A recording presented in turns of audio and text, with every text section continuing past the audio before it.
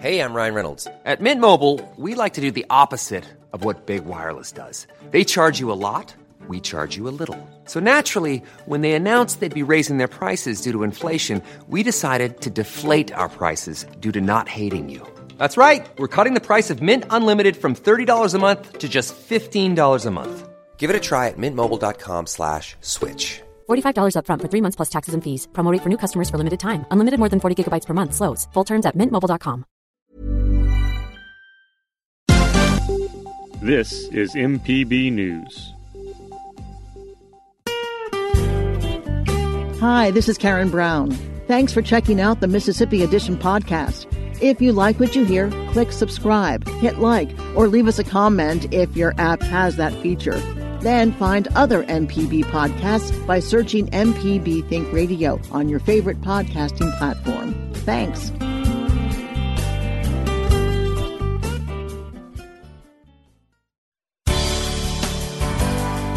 Good morning. It's 8:30 on Friday, January 8th. I'm Karen Brown, and this is Mississippi Edition on MPB Think Radio. On today's show, a record high in COVID-19 cases elevates health professionals' concerns over an already stressed hospital system. Then the chair of the House Homeland Security Committee reflects on the storming of the Capitol earlier this week. Plus, the latest State of the State survey reveals a drop in the governor's approval rating. This is Mississippi Edition on MPB Think Radio. Mississippi has a new high record in daily coronavirus cases. This comes as the Department of Health reports 3,255 new cases of COVID-19 yesterday, showing signs of a surge that health officials predicted would follow the holiday season.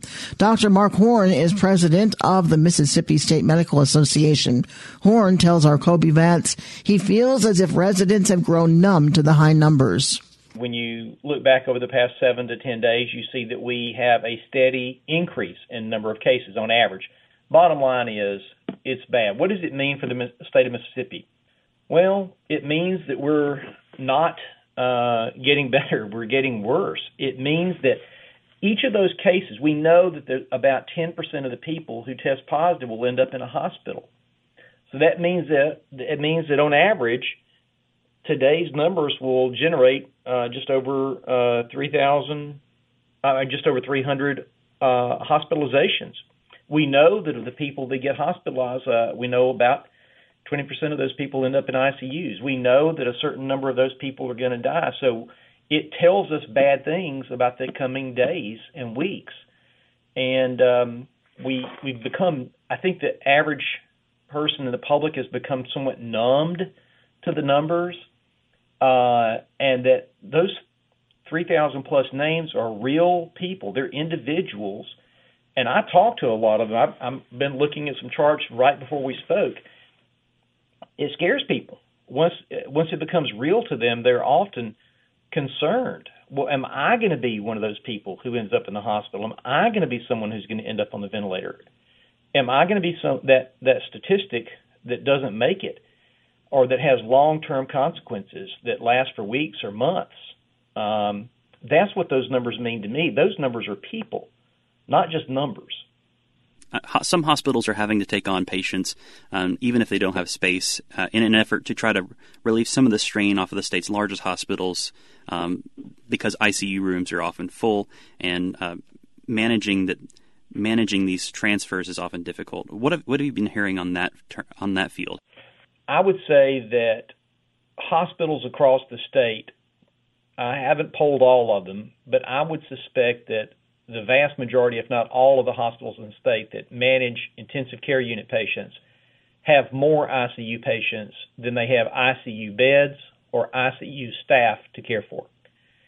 I know that there are facilities where we're having to place 2 patients per ICU room in order to care for people. It's common across the state.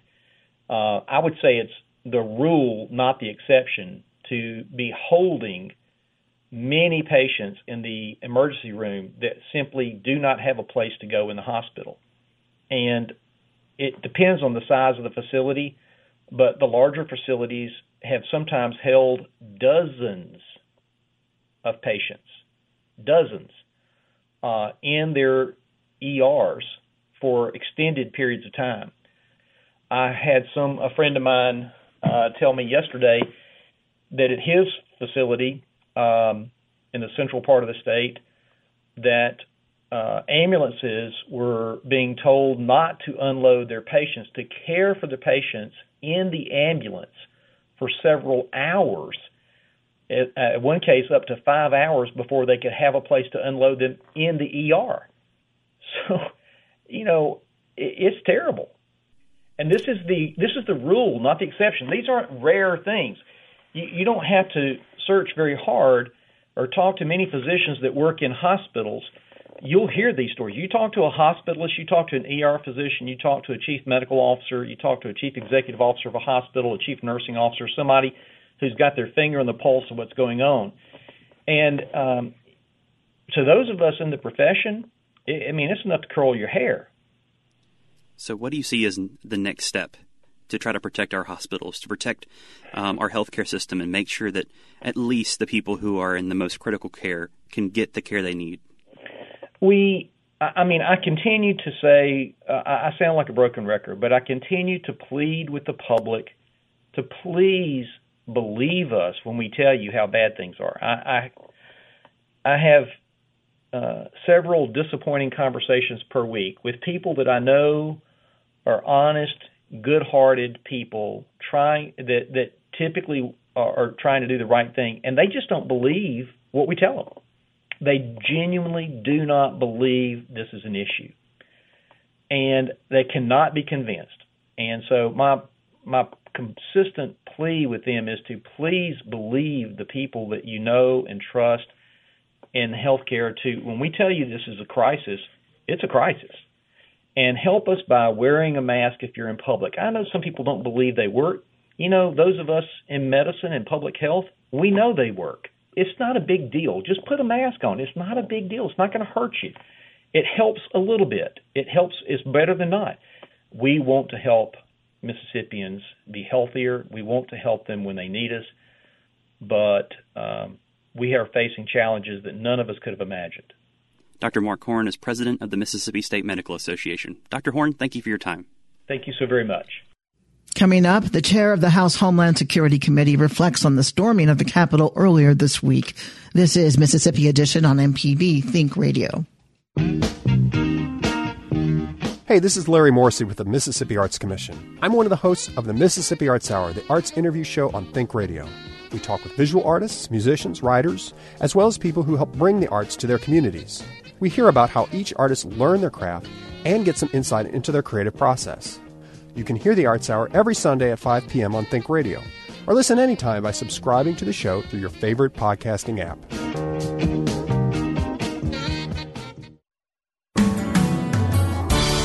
This is Mississippi Edition on MPB Think Radio. I'm Karen Brown. This week, pro-Trump extremists stormed the Capitol building in Washington, D.C. During the insurrection, lawmakers in the House and Senate chambers were first placed under lockdown and then evacuated to a number of undisclosed places. Mississippi Congressman Bennie Thompson was in the House gallery when the events began.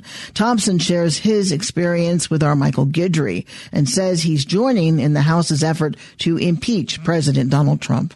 At the beginning of the process, we saw the vice president being whisked away from the speaker's rostrum and other people likewise being whisked away. And we were not quite sure what was happening at that point, but we were told that the Capitol facility had been breached by the Trump demonstrators, and so that we should just shelter in place. And then we heard what we thought was gunfire going on. And so at that point, security said, put your gas mask on. Tear gas has been deployed in the building. So in the midst of that, a decision was made to move the members assembled out of the building altogether. and it for about 30 minutes it was a harrowing experience, but we did not know until that point that the individuals who had breached the Capitol had gotten to the third floor. Nonetheless, we were escorted out of the building to a more secure place, but the fact that what had been one of the more secure buildings in Washington could be just damaged to the point that windows were broken, doors were smashed, artifacts were taken. It was just not who we are as a nation, and the whole world looked at us and said, I can't believe that the strongest government, the most democratic government, has come to this. Since the events of the 6th, of January 6th, images of the summer protests against racial injustice that took place in D.C. have surfaced. Those images show a very heavily protected Capitol, a very strong security presence. We all know about the incident in Lafayette Park during those protests where protesters were hastily and violently cleared out of the way. How do you explain the stark contrast between what we saw this summer in D.C. and what we saw this week? Well, it's a double standard. What we saw this summer in the District of Columbia, the only difference is the focus was on the Black Lives Matter movement. There were black and white people advocating for racial justice and other things, and obviously the Trump administration didn't like it. We had a number of federal law enforcement related agencies there on hand. None of those assets were available when this started. And the problem with it, more than that, is the fact that we are concerned that this could have been a more horrendous situation than what we had. More lives could have been lost, more people could have been hurt, but thank goodness it wasn't. But that breach should have never occurred. There should have been enough assets in the region, and it wasn't like this was an activity that was planned overnight. It was planned shortly after the November election. President Trump tweeted, "Come to Washington on January 6th. It's going to be wild." And ultimately, he gave a speech to that effect and told the people, go to the Capitol and take back your government. I never thought in my lifetime that I'd see the commander-in-chief attack his own government for exercising the democratic principles of voting.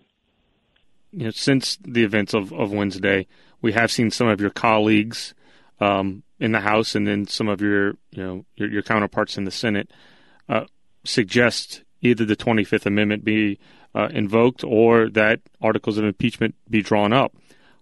Based on your position and your observations, what is the appropriate next step in addressing the rhetoric and the vitriol that led to this moment?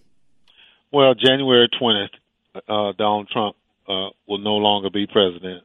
Thank goodness for that. I have signed on to an impeachment resolution, however. He cannot get away with these, what I consider treasonous actions on his part. He has demonstrated he is not fit to be president of the United States. And even though we have less than 2 weeks left before he's gone, you still have to acknowledge the fact that he continues to be willful and neglectful of his sworn duties as president. You are the committee chairman for the House Committee on Homeland Security. What role do you see your committee having? I know Congress has essentially adjourned its regular business, but what role will your committee have in both investigating the events of this week and looking forward to protection of the inaugural activities on January 20th? Well, two things. Domestic terrorism comes under the auspices of the Homeland Security Committee, which I chair. This event that occurred was an act of domestic terrorism. So we are going to have to look at it. We have to talk to the Capitol Police. We have to see where the breakdowns occurred. I have a briefing set up by the FBI and Secret Service on the 14th of this month to look at the security protocols for inauguration. It's obvious now that there are some really crazy folk in this country that bears watching. So I want to hear from the agency professionals what they plan to do. But I'm excited about the Biden administration coming in. He has the experience. He has a wonderful vice president to work on the team with him, with Vice President Harris. So it's time for us to take that deep breath when Trump is gone, which is basically, in my estimation, is a sigh of relief. Democrat Bennie Thompson, the congressman from Mississippi's 2nd District, we thank you so much, and we wish you your safety, sir. Thank you. I appreciate the opportunity. MPB News requested conversations and comments from the rest of Mississippi's delegation. All either declined or didn't respond to our requests. Coming up, the latest State of the State survey reveals a drop in the governor's approval rating. This is Mississippi Edition on MPB Think Radio. For this new year, let's ditch the New Year's resolutions. On average, they only last about 30 days. Instead, let's commit to learn something new each and every day right here on MPB Think Radio. From health to finance and even Fido, MPB Think Radio is your daily source for news, information, and entertainment. So let's make this a year to remember with MPB Think Radio, where Mississippi is our mission.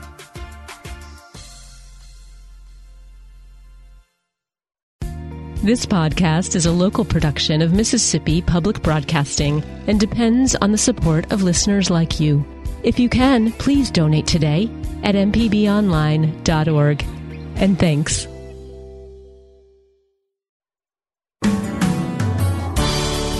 This is Mississippi Edition on MPB Think Radio. I'm Karen Brown. A new poll suggests Mississippians largely disapprove of the job Governor Tate Reeves has done in his first year in office. The latest State of the State survey conducted by Millsaps College and Chisholm Strategies reveals a 49% disapproval rating for Reeves. Nathan Schrader is chair of the Department of Government and Politics at Millsaps. In part 2 of his conversation with MPB's Michael Guidry, Schrader breaks down the governor's approval marks and examines how the state's voters feel about voting expansion. What we see here is the voters have really soured on Tate Reeves in the first year. There are certain, if we again drill down into the data, we find that there are certain voters, subsets of voters, that are particularly frustrated with Governor Reeves.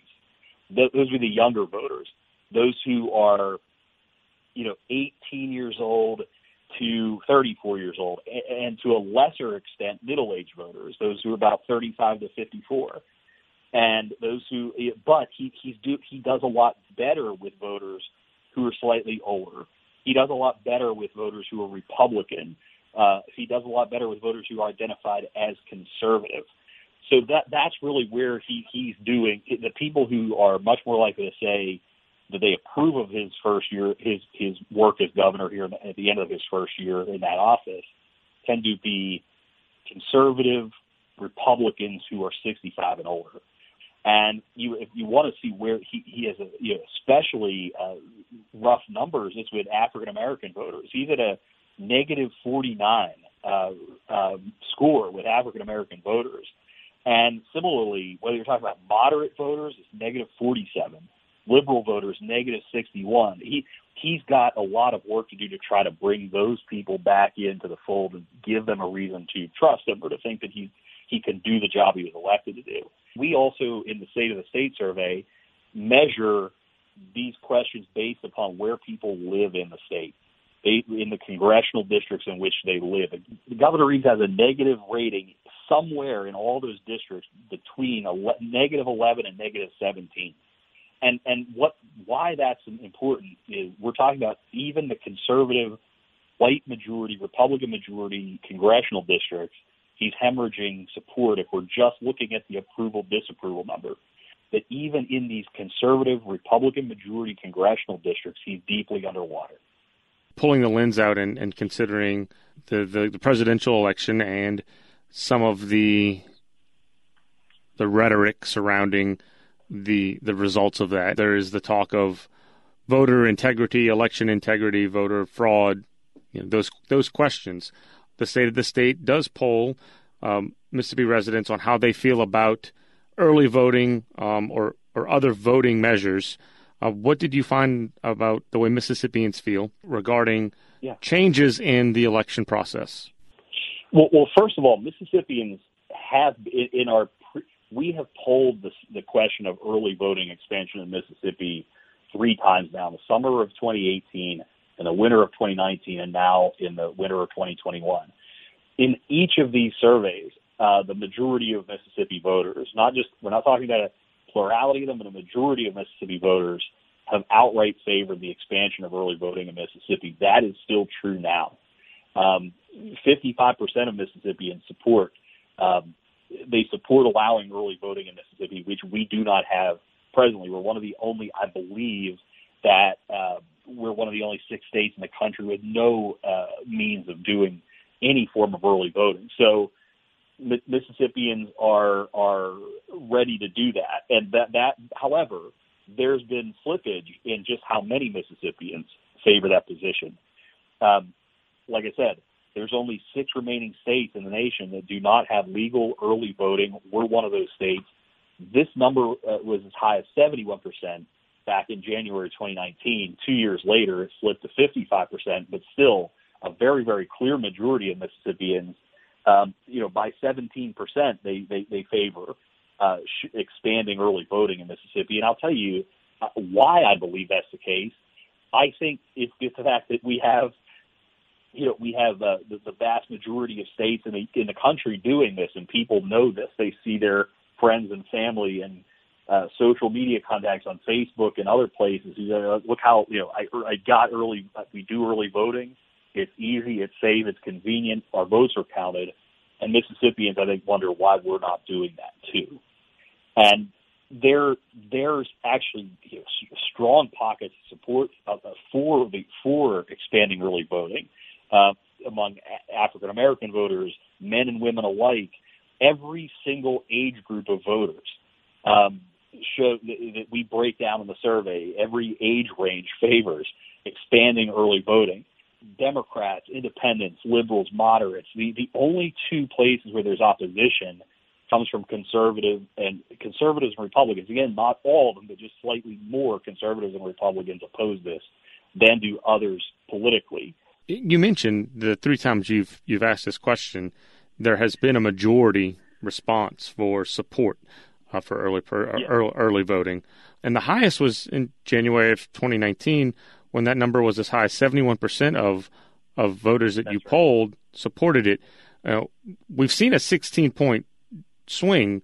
As a pollster, when you look at these things and you try to contextualize them, how much of that drop has to do with some of the rhetoric surrounding the most recent election and the role of expanded voting and mail-in voting during that election? Oh, that's a terrific question. I think you're exactly on the right track there. If you look in our Mississippi numbers from the State of the State survey, where is the opposition coming from for early voting expansion? It's your strong Republicans and your most conservative voters. So with that said, where are those folks? Just again, I'm not saying anything that's out of the ordinary here. It's where do many of those individuals get their information? It tends to be some of these ultra-conservative news sources, and it tends to be from the Twitter feed of the President of the United States. And unfortunately, as much as I hate to say this, those entities that I mentioned, the President's Twitter feed and some of these news organizations, they have been promoting a steady diet of unhealthy misinformation about early voting and voter fraud. voter fraud that did not happen in this election. So unfortunately, some of the individuals who I think they're driving that, what you mentioned, that 16-point swing away from early voting in the last 2 years. I believe that's coming from a very specific segment of the electorate. I don't believe it. I know it because we have the numbers. It's coming from a very specific segment of the electorate, and I would say that that's because of where they're getting their information, what that information is telling them, that happens to be false. Dr. Nathan Schrader is the chair of the Department of Government and Politics at Millsaps College, who conducts this State of the State survey with Chisholm Strategies. Nathan, thank you so much. We appreciate it. Oh, no, thank you. Anytime, I'm happy to do this and to talk to your audience, and hopefully this will be available on the Millsaps website at millsaps.edu very shortly. This has been Mississippi Edition on MPB Think Radio. Thanks for listening to the Mississippi Edition podcast from MPB News and MPB Think Radio. Don't forget to subscribe if you haven't already, and if your app lets you, leave a comment or review. We really do appreciate it. Remember, you can always get in touch with MPB News on Facebook and Twitter, and fresh episodes of the podcast are posted every weekday morning. I'm Karen Brown. Thanks for listening. This is Mississippi Edition from MPB Think Radio.